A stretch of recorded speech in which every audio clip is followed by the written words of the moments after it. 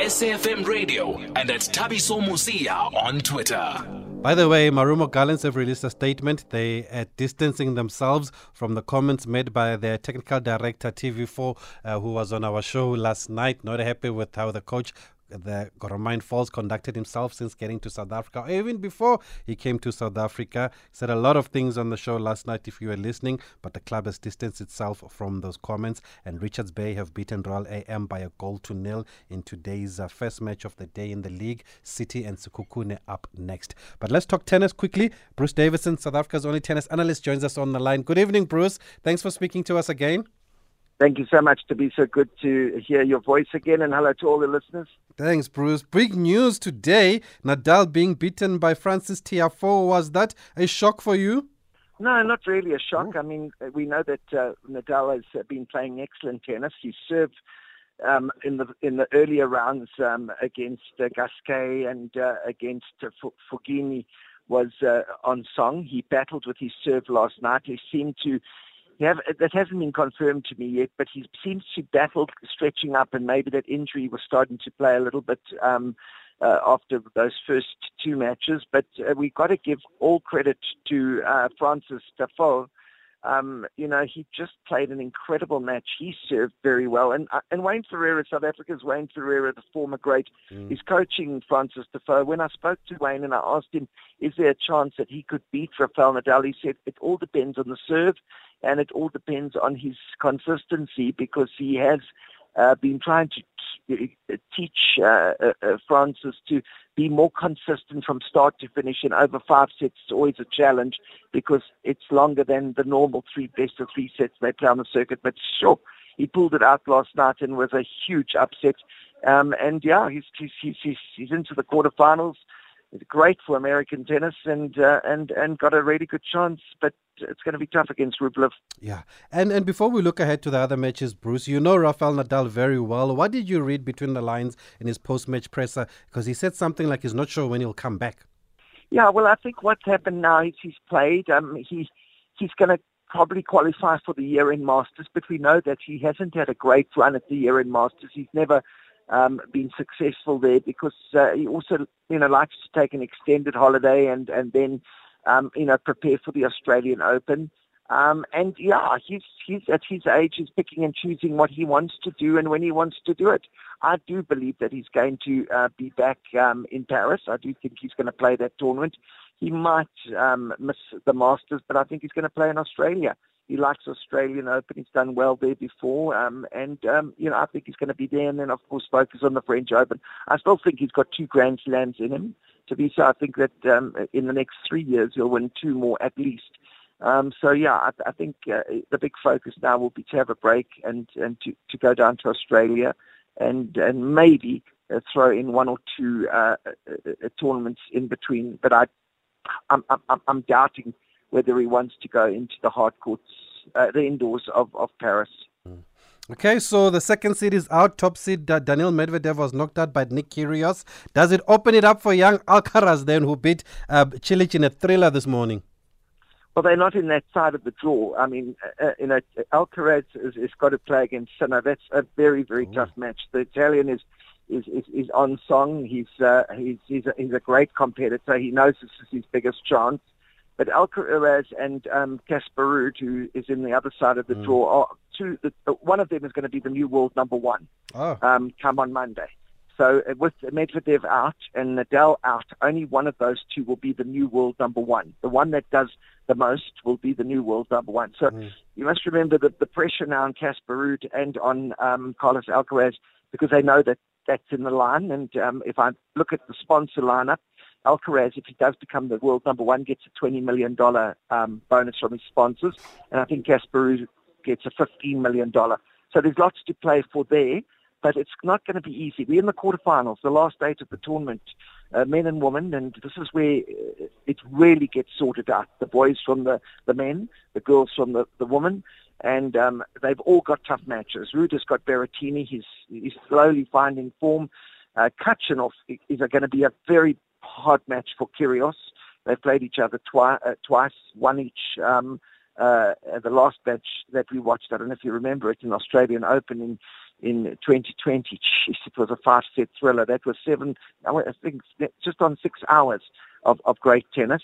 So that's going to be good. But yeah, Carlos has got a very good chance because, you know, his whole draw is been opened up with Nadal out. And let's see what happens. What's happening with Nick Kyrgios? He seems to have his game together now, Bruce. Yeah, Has anything changed?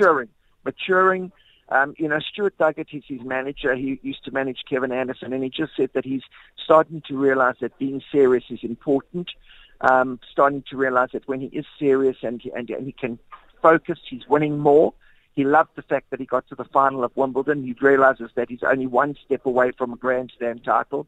So, you know, there's a bit of a maturity, not in his age and that in his way of thinking. And I think that he's never going to be, he's always going to be Nick Kyrgios, and he's a great for the game and he's great for everything. But he's just realizing that, you know, if he tones things down and you tame the tiger, you've got a good chance of getting deep into the Grand Slams, which is very important for him.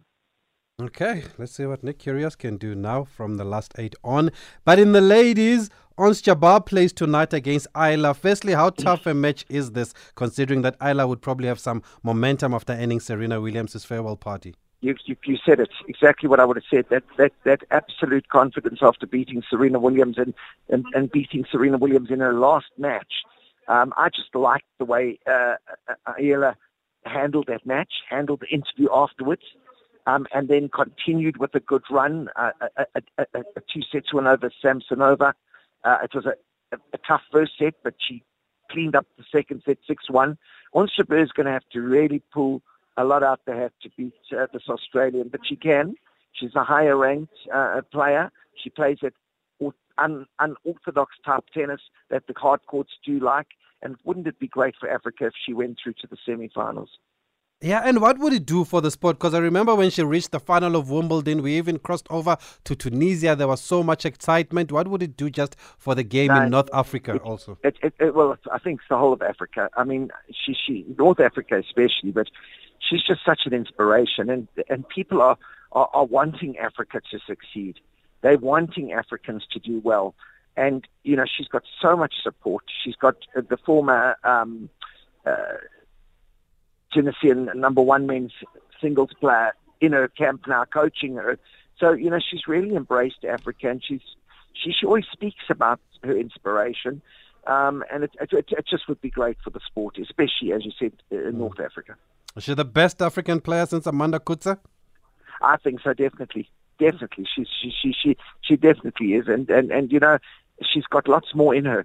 I think she's only just beginning. So, you know, Amanda got to #3 in the world. Ons Jabeur has been up there as well. But Amanda was top 10 for 10 years. You must remember that was a great run by Amanda Coetzee. So Jabeur's still got a little bit of work to do to keep that up. But if she wins a major, Amanda never won a major. It doesn't matter how high she was ranked. She always says, if only had won a major, singles or doubles. Okay, we're speaking to Bruce Davidson, tennis analyst, looking at the last 8 of the US Open now.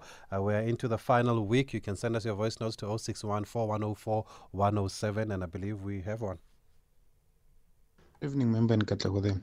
Bruce always gets it right as far as his prediction goes. So who does he think will take it? Does he think Nick Kyrgios can finally get it? Young Alcaraz maybe? I don't know. Emma Timogash campaign Pretoria. Okay, hold that. We like to save the best for last there, Matimo Wakashikombe. Let's go to Cape Town. I don't know if they said Collar or Colin. Cape Town, hello? Hello, Cape Town, Colin here. Hey, Cape Town, Collar. Colin, Cape Town, Collar. We're fine. Thanks, Colin. Thanks for joining us. Good evening to your guest. You know, Tabisha, could I tell you a story quickly before I want to talk about Nadal? Sure. I was listening to sports on RSG Saturday about tennis players and that. And you know, Boris Becker beat Agassi 3 times in a row. Agassi went home and studied, even his manager studied Boris Becker. And you know, Boris Becker, if you ask your guest, he used to put his tongue out. You know, stick his tongue out. When it went to the right, he was going to serve to the right. When it was in the center, he was going straight down. And when it was a left, and he never ever beat Agassi after that. And when I retired, they were having a beer. And Boris Becker used to go home and say to his wife, that bloody guy's reading my mind after studying the videos. So Boris Agassi said to him afterwards, you know something? I got to find out your weak point. I studied your tongue. Wow. Left, right, Wow. you're going to serve right, and Colin. Yeah, that's great insight, Colin, but I don't know what happened there. I'm sure he'll call us back. Sorry about that. I'm going to save the best for last, Bruce. But what did you make of the duels between Agassi and Becker now that Colin has just reminded us there? Well, that's a true story. I know that story's true. So it's an amazing story because Boris Becker was absolutely dominating, and Andre Agassi had to do something. Yeah. And with the technology nowadays, we're able to do much more. But in those days, they had to pull something somewhere, and that's what they did. And it is a true story because Agassi actually told us that at the Nelson Mandela Tennis Classic, which Boris Becker won, and they actually spoke about it. But it was a great rivalry, and I think that we saw the best rivalry with Djokovic, Nadal, Federer. And now the new rivalries are coming, and we've just got such a bunch of great, exciting players. I mean, we look at Alcaraz, we look at Rublev, we look at Tafo, we look at Sinner. I mean, we got Nick Kyrgios. I mean, this is great stuff, man. Casper Ruud. These are all the new generation players, and we're in for good tennis, men and women, going forward. The next gen that everybody has been talking about. And talking about the woman, Iga is still there. Does she remain the favorite in the women's singles?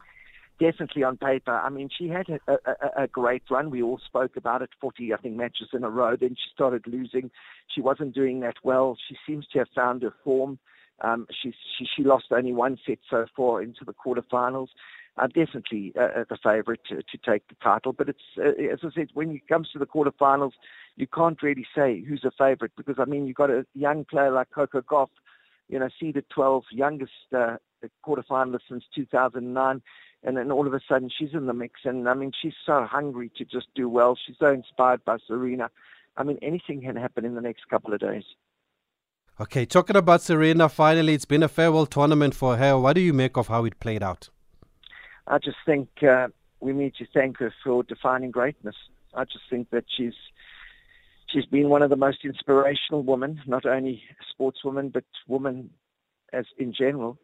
And she's inspired generations. We look at Tafo, we look at Coco Gauff. They just talk so fondly of her and what she's done for their careers.